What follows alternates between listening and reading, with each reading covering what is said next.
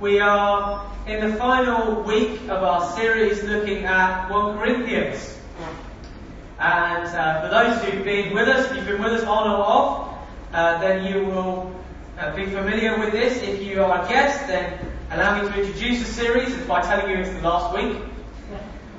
And we're looking at this letter. It's actually the second letter that St. Paul wrote to a church in, difficult to put exactly different countries on it, but what is now the kind of region of Turkey and Greece, that area of the Mediterranean and Middle East and North Africa that Paul did a lot of his work in. He basically travelled around the Mediterranean Sea, planting churches, that means beginning new churches, and caring for them and sharing what he thought God was saying to them.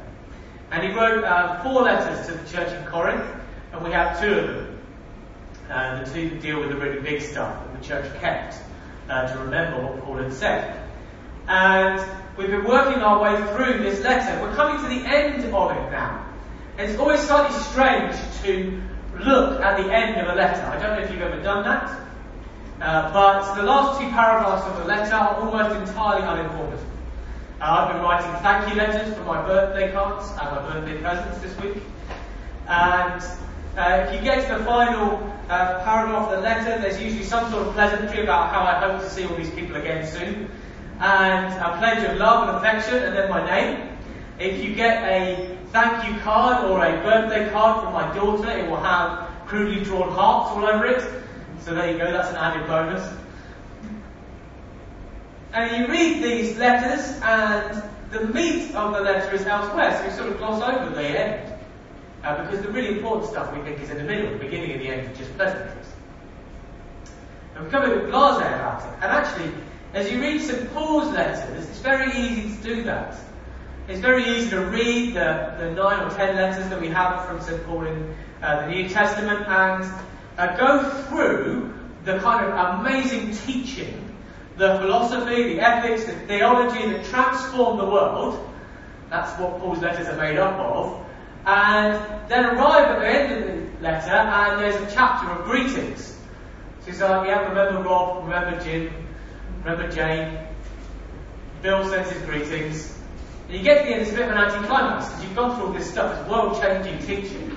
And you get to the end and he's saying, oh, by the way, there's one of them where he actually says, send me a coat. You're like, oh, thanks. Okay, cool. Lists of greetings for different people and travel arrangements. It can be tempting to glance at the final chapter of the letter and write it off because it doesn't seem to be dealing with the big ideas.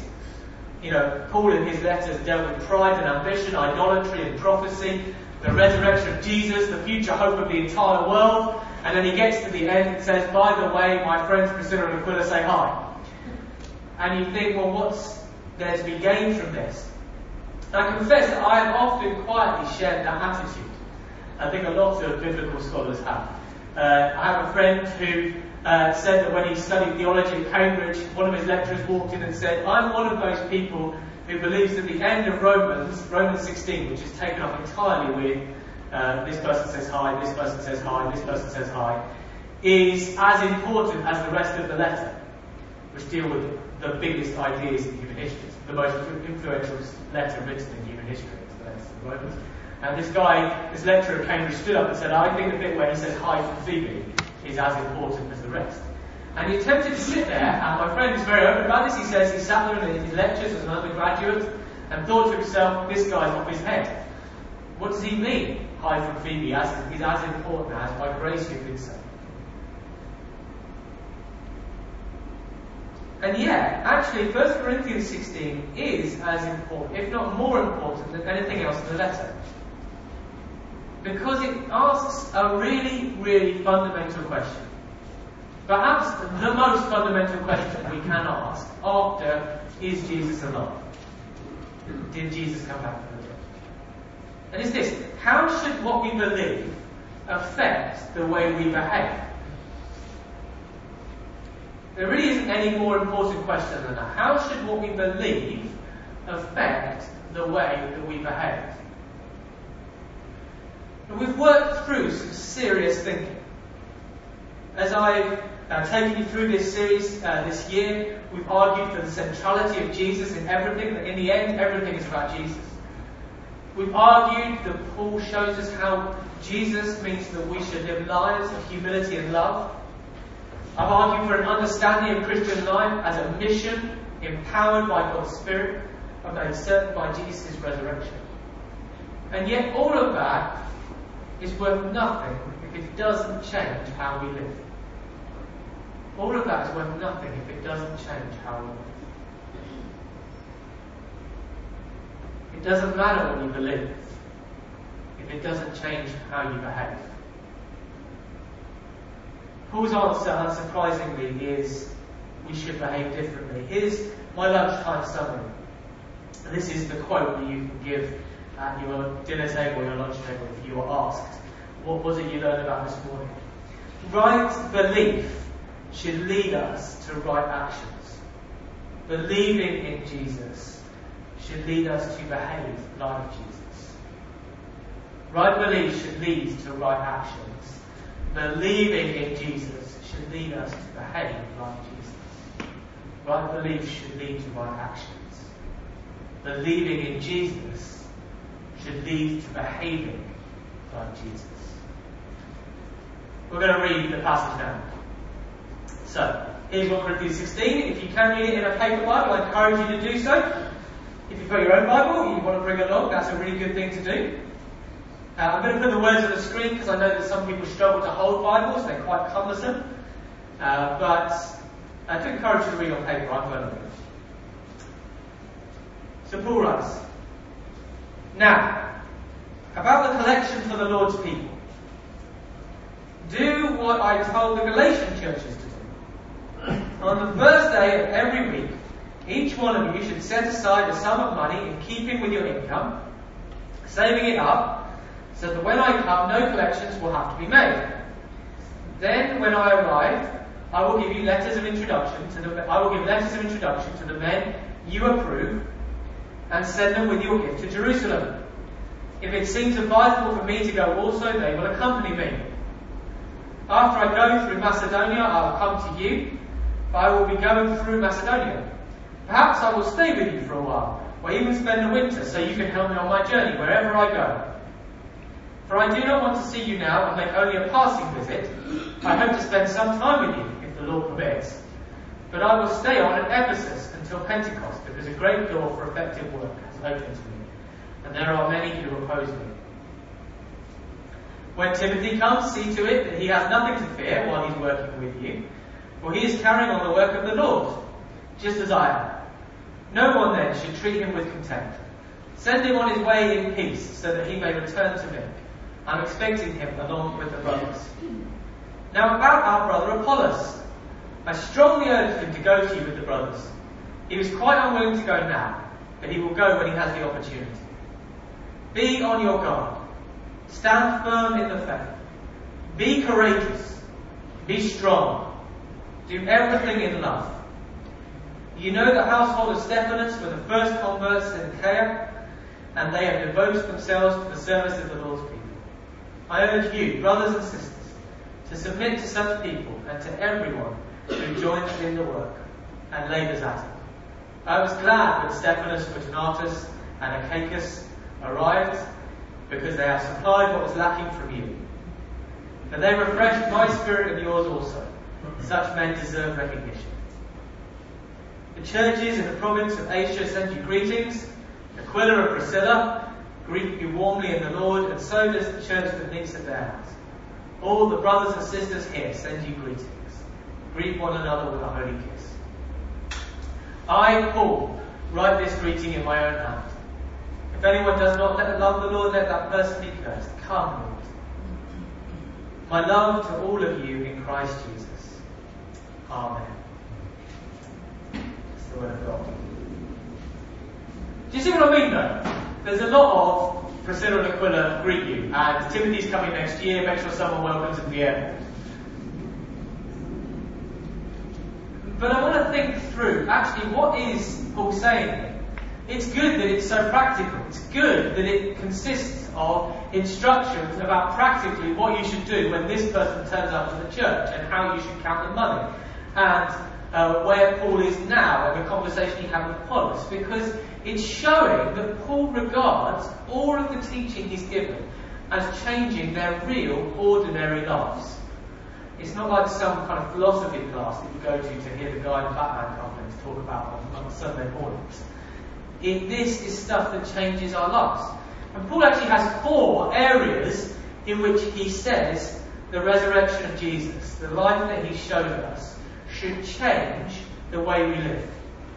And the first is in verses 1 to 4. Be generous. Be generous. Everything we've learned about Christ and his way of living should lead us as Christians to care for the poor. This is Paul's point in verses 1 to 4. The Christians in Jerusalem, to give you some context, had no money and no food. They had no money to buy food and no food of their own. There was, at this time, variously famines across the Middle East and North Africa. It wasn't massively different from now, except there weren't modern supply chains to try and relieve them. And the Christians in Jerusalem had no money, and so Paul was going around the churches that he'd started in all of the different places around the Mediterranean, saying, in Israel there's a famine, there's no food, and these people have no money, and so we're going to collect some money for them, and then several of us are going to take the money to Jerusalem, and it will be distributed amongst the poor. And he's saying that the effect of everything he had taught the Corinthians, the climax of his letter, everything he's been saying up to now, leads to this idea: collect money and give it to the poor. Everything he has learned, everything we have learned about the grace of God, about the humility of Jesus Christ, about preferring to be served rather than to be served, about valuing those who have different gifts, about the power of Jesus' resurrection, everything he has taught them should lead them to caring for those who don't have any. It's not simply some kind of patronising donation. And it's not a guilt trip. He's not sitting there. This isn't the kind of ancient version of a fundraising drive amongst rich Westerners to care for the kind of poor, needy of either the West or the rest of the world. You know, that kind of patronising idea, we pat people on the head and say, well done, here's a handout, and then we'll go on with our lives. It's not that idea at all. It's born out of 2 convictions that Paul has spent all of his time laying for them. One, that God gives us more than we need. That God is a God of grace. That he overflows with abundance towards us. That we are richly blessed in Jesus. And secondly, that because God blesses us, we are therefore obliged to support others. It's not, in a sense, a choice, it's a duty, a moral duty that comes from being blessed by God, is that you are under a duty, we are under a duty to bless others. Jesus put it this way, he said, freely you have received, now freely give. Caring for the poor, brothers and sisters, is not an option. It's not something we tack on to the end because we feel nice out of worship. It's not actually a collection plate that we pass round and you put in something because it's the done thing to do. It is part of what it means to be Jesus in the world. It's at the centre of what it means to live as the people of God. In Galatians, Paul refers to doing what he told the Galatian churches to do. If you read Paul's letter to the church in Galatia, which is another church in the Mediterranean, Paul had all sorts of problems with this church, and they had a letter from him. It's a brilliant letter, much shorter than Corinthians. I commend it to you. You could go away and read it tonight. And Paul says, he tells something of his own story in this letter. He tells something of his own story, and the story he tells is of a time when he was training to be an apostle. So he'd been teaching and planting churches. Planting churches, I've been told, is not what everyone knows what this means. is the language you use for starting a new church. It's kind of that image of you put a seed in the ground and you care for it and nurture it, it grows to be strong, and it then produces seeds that can go into the ground. You see, so you plant churches, they grow, and they plant other churches. It's quite a nice language. Paul was a church planter. It's part of what it means to be an apostle. He was a church planter. He started churches and then supervised them. And he had started all of these churches, and eventually the other apostles, Peter and James, who was Jesus' brother, and the others were the kind of bigwigs, the large fromage, in it's French for you then. Keep up. Thank you. I don't know whether you're laughing because I told you should laugh, or whether you're laughing because you genuinely get it. I can't tell. But either way, it made me feel better, so thank you. The kind of large fromage in Jerusalem, they got Paul together and they said, just we're a little bit worried, Paul, because no offence, but you used to murder Christians, right? Some questions have been asked. What's going on in these other churches? None of them are Jewish. What's the deal? And Paul came and he says in Galatians 2 verse 9 and 10, he says, I explained my doctrine to them, and they were happy. I'm paraphrasing, they were happy to commend me, right? They actually went with him at times. They thought it was brilliant. They checked out his doctrine, right belief, and he said, the only thing they insisted that I teach everywhere is that we remember the poor. Let me put it this way. For St. Peter and St. James and St. Paul, the big heroes of early Christianity, caring for the poor was as important to them as making sure you were right about Jesus' resurrection. It's not an option.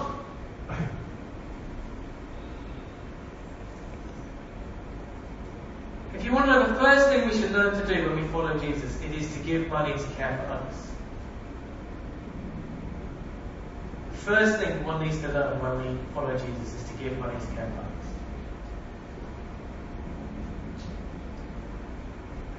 Our first obligation actually is to care for each other as Christians. So we are in a spiritual family together. We are brothers and sisters because we relate to Jesus. We have a particular bond with people in this church and with Christians around the world. We have a responsibility to care for one another. Paul here is specifically taking up a collection for the church in Jerusalem. It's your responsibility to support this church because it's part of God's kingdom in Hershey.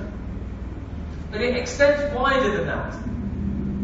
As followers of Jesus, we ought to be good news for the poor everywhere, from whatever creed, whatever colour, whatever tribe or tongue, whether someone is of our faith or a different one or none at all. The Church of Jesus Christ should be good news for that people, because we care for the poor. If I sound like I'm labouring it, it's because this is the one thing that Paul was commended, and when he comes to apply the letter, this is what he says. The first thing he says in his kind of application chapter is remember to set aside money to care for those who don't have enough. So that's the first thing Paul says. The second thing he says is that this is in verses 5 to 12, if you're following along with 19 to 20. I'm summarising, by the way, the big idea behind the things he's saying. So you won't find him actually spelling this out as teaching. What he does is he applies it to particular situations. I've gone through and sat down and pondered it and prayed about it and said, God, what's the big idea behind these parables? Why is he saying this? What is it he's trying to apply? And in verses 5 to 12 and 19 to 20, I think the big idea is that the teaching we receive, what we believe about Jesus, should lead us to be family. So the first thing is to be generous. The second is to be family. In these verses, Paul refers to loads of different places he's starting new churches. He's been to Galatia, he's been to Ephesus, different cities around this area. He refers to different leaders who've encouraged him from the Corinthian church. You've got those, the language of Stephanas, Fortunatus, and Achaia.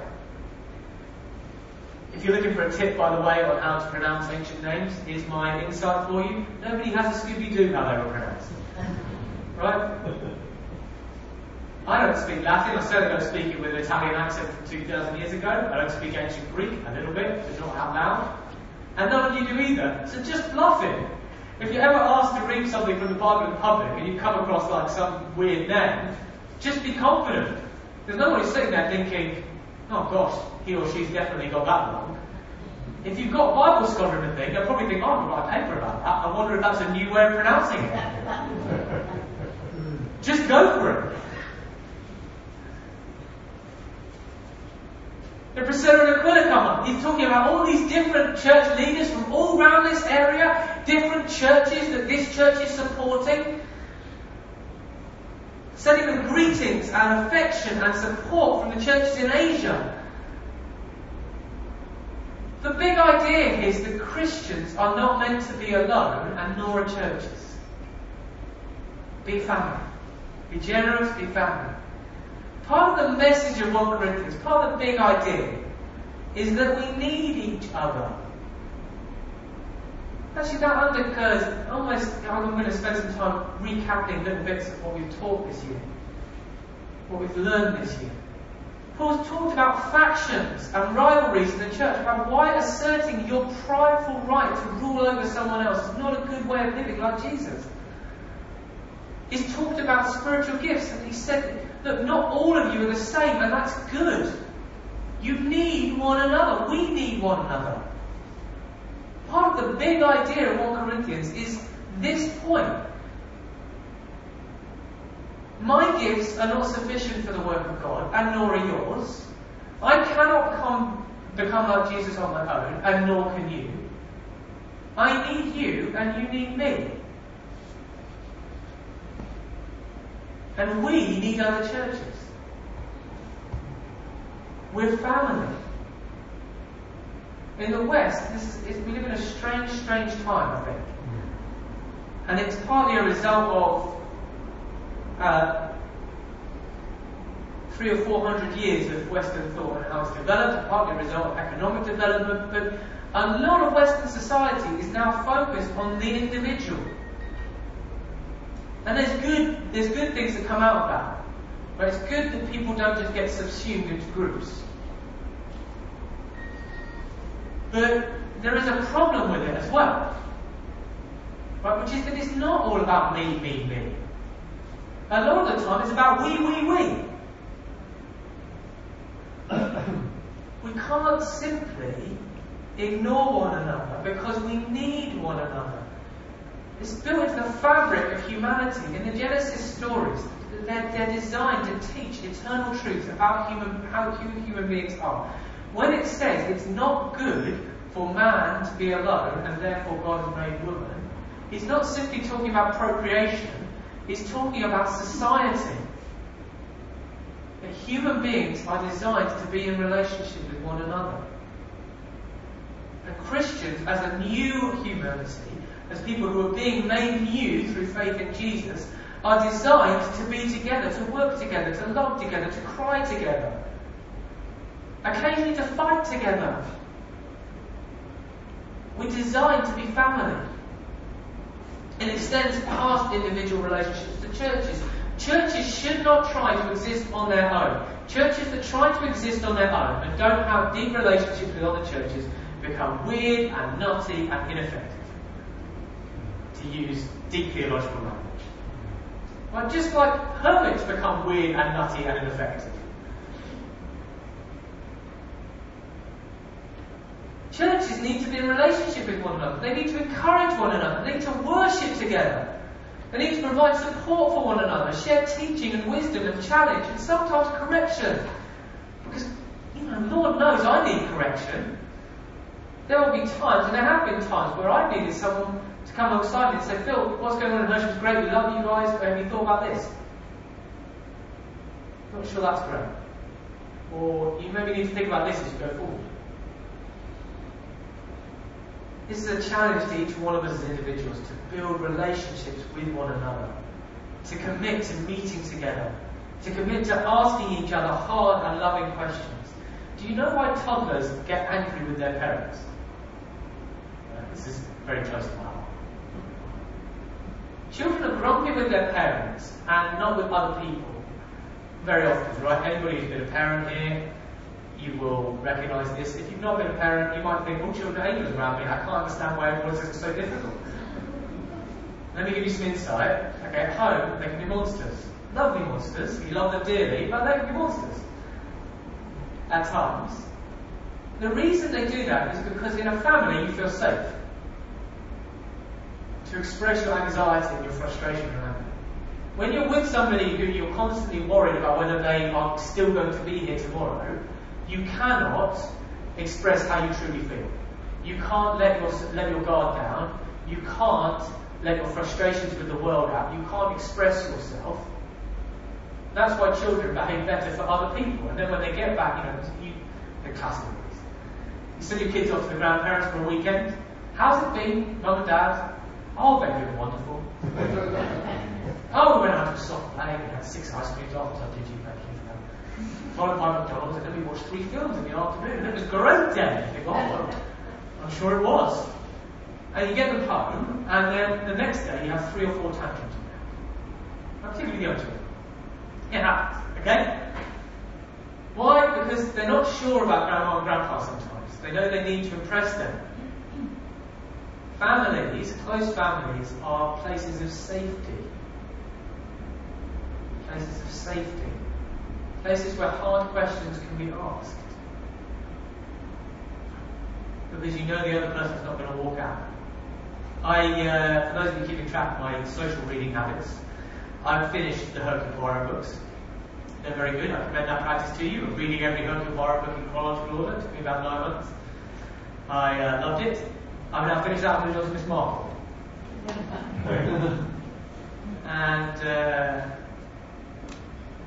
Miss Marple, in the book that I've just finished this morning, actually, The Body in the Library, there's a part where 2 characters, while telling everybody that they're not married, they're living together, because it's still set in the 1930s, it's much more scandalous than it is now. They're telling everyone they live together because they enjoy the look on everybody's faces. And Miss Marple comes along at one point and says, you know, my dear, to the girl, who thinks she's just a busybody old woman who's butting in. Miss Marple knows that one of them's about to be arrested.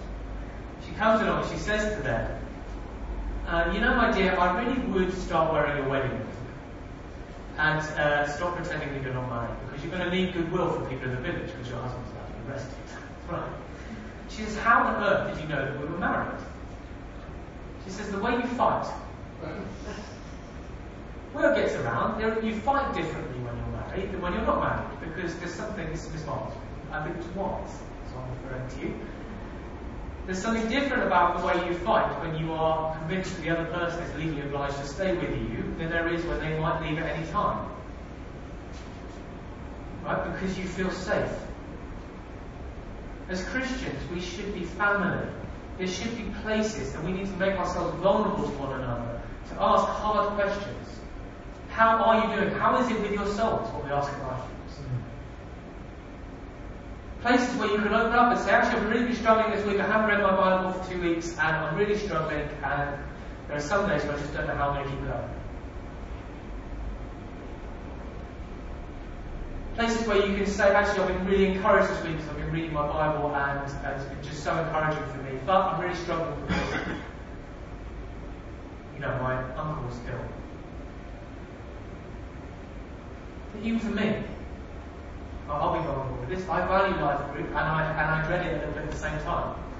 Because I get asked the question. How's it with your soul? If I haven't deliberately run the group down, so there's no time for me to answer it. No, and I have to say, last week was really difficult for me. Jill died, I was very close to Jill, I spent a lot of time with her, it was very sudden. It was a really hard week. There need to be places where people can ask us these questions. We are family. We need each other. Where somebody can feel safe to cry. Where they can feel safe to be angry. The idea gets around sometimes, we'll go off these stuff. It's unholy to be angry with God. Come across this idea? Maybe just there's something illicit about it. I'm really, really angry. And I don't know how to put that in prayer. I feel like when I pray, I should come in and put my sunny face on for God. Actually, Now, I don't want to be harsh, but that's profoundly unbiblical and dangerous to both your mental and spiritual health. So I guess I am being harsh. The Psalms are full of people who are furious. Furious with God. But in the way that you can be furious with someone who you know will never live. They're furious with God in the way that Heather is sometimes furious with me.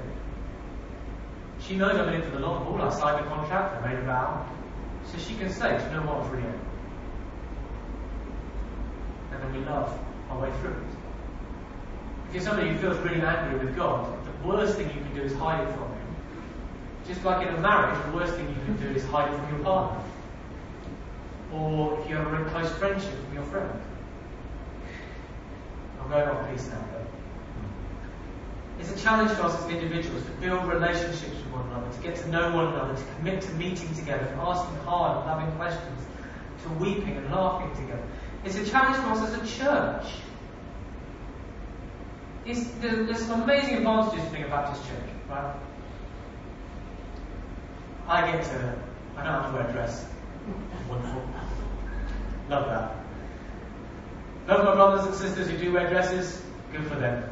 It's a real blessing to me that I don't have to. We get to sing what we like, we get to do what we like, no one checks in. But there is a risk, right, which is that we don't build those relationships with other churches that allow us to encourage one another, to worship together, to do more.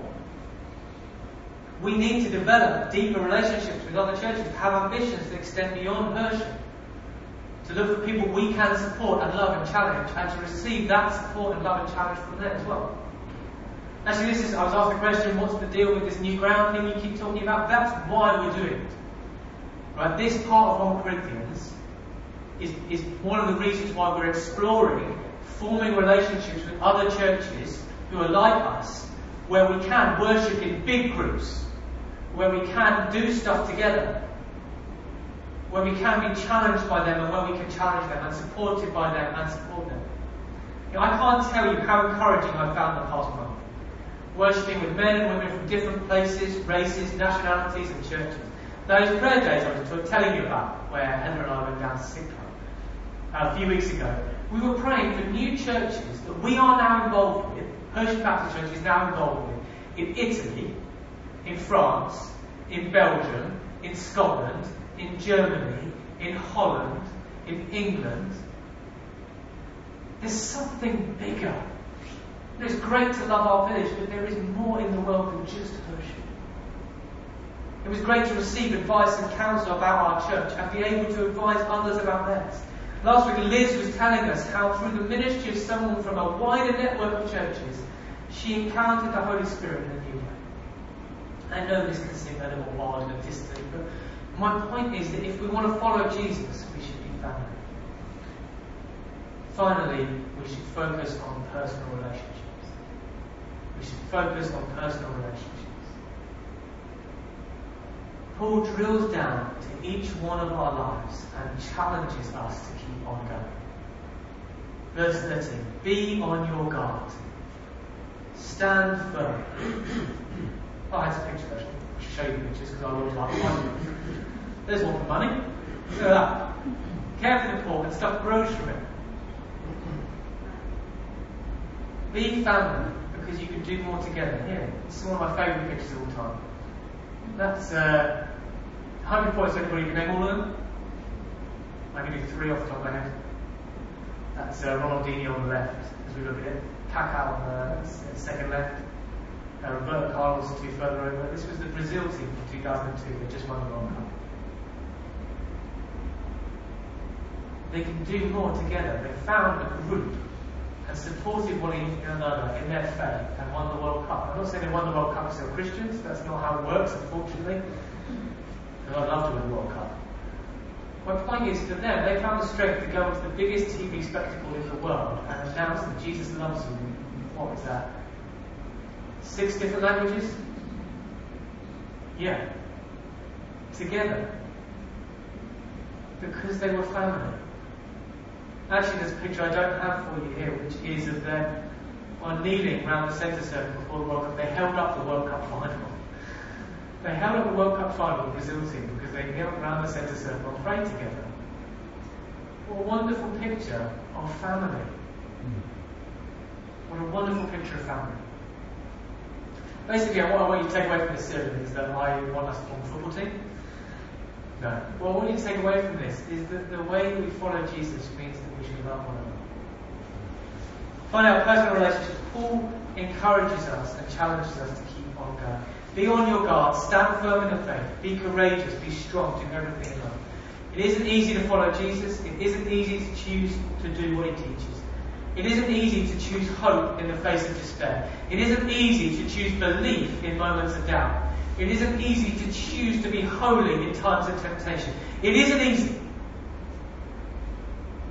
But it is worth it. Be on your guard and stand firm in the faith. Watch out for those things that will move you away from God. You know, the world around us, and particularly our relationships with people, often push to move us away from God. Particularly people we're close to. It might be pressure to get drunk, or to steal, or to gossip, or to be dismissive and bullying of others. It might be a more subtle temptation to make others the enemy and not to love them, to pile in on some other group. My friends, stand firm in the faith. We never turn our backs on the world. We never turn our backs on our friends or write them off. We commit to loving them by showing them the way of Christ of holy love. Choose to stand firm, and you will find yourself becoming a light in the darkness for those who need it. I can give you a trivial example of this. Heather, when she started the criminal bar, you have never seen a more iniquitous den of vipers than criminal barristers. There is something about the moral relativism or constantly arguing that people are innocent or guilty and just working out what you're going to say with 3 minutes to go that leads people to make odd choices. I remember the TV show. Did we see Silk when it was on the TV a few years ago, Maxine Pink? At the time I was practicing law, people came up to me and said, what is Silk accurate or not? You know, I said that, to be honest, it's pretty accurate. It's a pretty good portrayal. Urge you to go and check it out, particularly series 1. There were 2 things that were wrong. First of all, you would never steal a William gown because everybody knows everybody else. You wouldn't get away with it. But there's only like 2 shots to deal with it, and then you've got to work 3 yards away from them. Why would you do that, right? Secondly, it's not true that people did cocaine upstairs in chambers. They used to do it downstairs in the toilets because it wasn't taboo. Right? Heather has no problems now working in prisons because she loves prisoners. What she couldn't have was other lawyers. My point is, not to be offensive about lawyers. I can say it because I love them dearly, and at heart, I guess I still have one of them. It's to tell this story. Before we started at the bar, Heather and I decided that we wouldn't drink alcohol. I don't have a problem with people drinking alcohol. If you do, that's fine as long as you're not getting drunk and abusing it. We decided that we wouldn't, and for a whole host of reasons. One of them was that it's much easier for other people not to drink if you don't drink, right?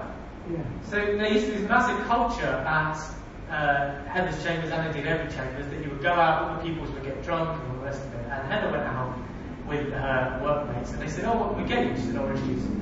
Just do. Then she was pushed and pushed and pushed, and she said, "No, I just want orange juice." Blow me down. It turned out that half the people in the group wanted orange juice. They didn't want to, which makes sense. You've got to go to court the next day. Why would you want to go and get ratted? Right? She stood firm. This is a trivial example. She stood firm and blow me down. It turned out that people actually are attracted to the light of Jesus. Now, she didn't then stand up in the middle of the pub on a table and say, "Let me tell you, we're drinking orange juice today because of Jesus." It was just slowly reversing the tide of pressure to live a different way.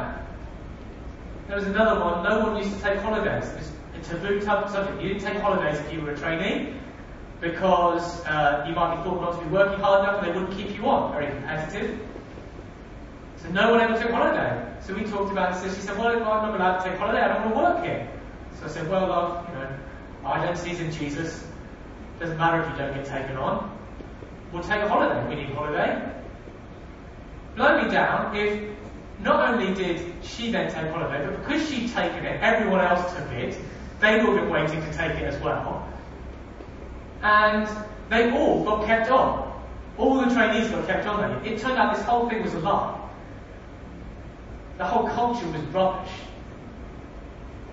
It took somebody who said, no, I believe that because of Jesus I don't have to find my identity in my work. I'm willing to stand firm to show everybody else how to live.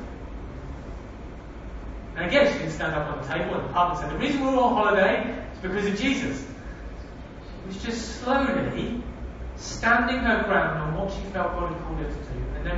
And actually, several of her colleagues then did start going to Bible studies or coming to church.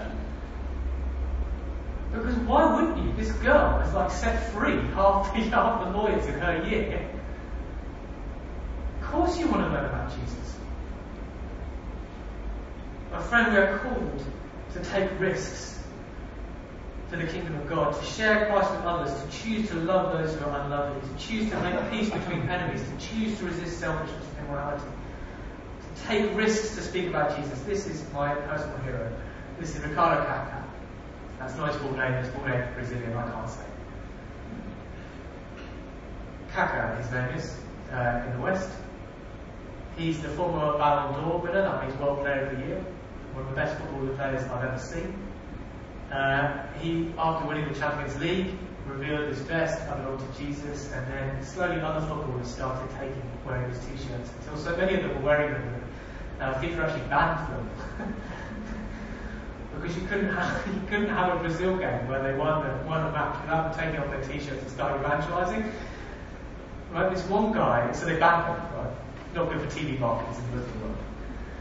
And this one guy took a risk to share God's love with other people. I love that picture because it strikes me as something I would have been scared to do. But he was courageous. And I cannot tell you the number of young men who have been helped by those pictures. I cannot tell you. Be courageous not because we will always avoid being hurt, like some sort of contemporary Superman, but because our God has overcome the world. There will be times when it's hard and we're rejected, but the power and the love and the grace of God are stronger than anything this world can throw at us. You might be thinking this has gone on for long, and you're right. How should we apply?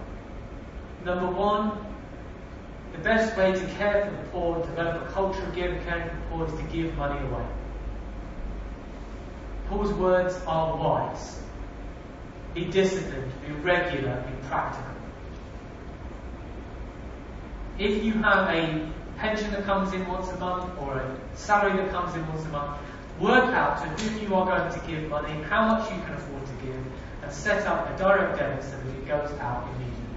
That is the contemporary equivalent of setting aside money on the first day of the week.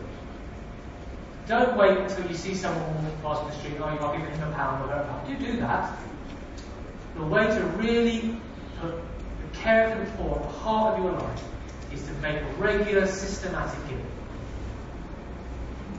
Give to support Christians, either through this church or other charities.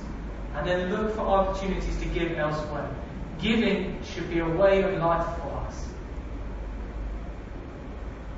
And Jesus said, where your treasure is, there your heart is also. In the contemporary world, we talk about putting our money where our mouths are. I'm labouring the point because actually Jesus spent more time talking about caring for the poor than anything else. Anything else. Build Christian relationships. Text one another. I'm pretty sure that mobile phones are from the devil, but given that they're here, use them. Text someone and say, how are you doing? Text someone and say, I was praying with you this morning and I love you. Text someone and say, look, I haven't seen you for a while, I'm concerned, can we meet for coffee? Text someone and say, I need help. Join life groups. Get a prayer list. We're bringing out a new prayer card soon. Pray systematically for people in the church and for others. Don't leave it to chance. I pray for people off the top of my head. I also try and pray for 3 people in the church every single day. Systematically. Doesn't matter whether I feel like it or not. I might feel really angry with you. I'm not thinking to myself, don't pick someone down who I've literally never in my life been angry with. Hello, I've never been angry with you, so I'm going to use you as an example. I might be thinking to myself, God, I don't really cheese me off. really cheesed me off a life group last night. Then her name comes up on the prayer card, and I think, oh, I've got to pray for Helen. That's the best person to pray for. Because as you pray for them, you start to love them. You involved in teaching children's church, pray for the kids. Find them. Come to other events and support evenings with other churches. We talk about Ashburnham next summer. Come to Ashburnham. Come and camp and stay in houses and in a big stately home, and come to worship and to sessions and to football and to craft and to stuff with other churches and other Christians, and be encouraged. There are few things so challenging and inspiring of faith building as worshiping with people you've never met, but finding that you share a wonderful connection with them. I have a friend who's a parish nurse, and she goes all around the world doing VDS. She has a kind of retirement that makes you feel exhausted. She flies all around the world being a nurse around the world. She's in her 70s or 80s now. Her son, who doesn't go to church, says to her, Mum, I'm so jealous. Everywhere you go in the world, you get off the plane and you've got a family there. She just goes to the local church. Hi, I'm Noreen, I'm a nurse. I'm here to help. And, no, come in, Noreen, can we give you lunch? Get together with others. And then finally, resolve to live differently. Ask God where in your life you need to stand firm and be courageous and bold. Then pray for the strength and courage. We're going to stop now. As we close and reflect and respond to God,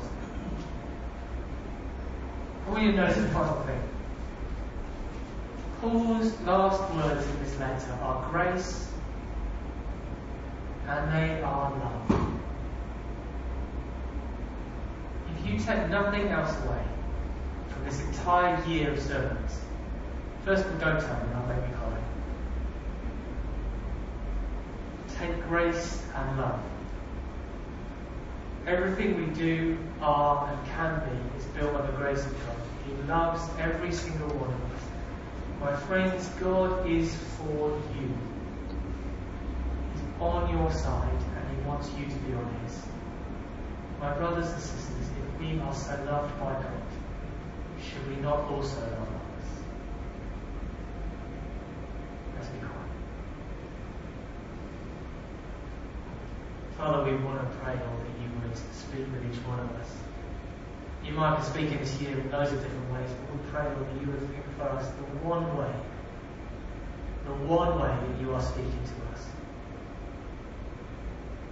And help us to know how to respond to you. I just pray that those who need to hear words of consolation will know you. Those who need to know words of challenge will be challenged to stand. Those of us who need to stop something in our lives that's unhealthy and unhelpful, that you'd help us to stop. That you would give us love for you and for others. Come, Holy Spirit. I'm just going to leave some quiet, and then we're going to sing a final song.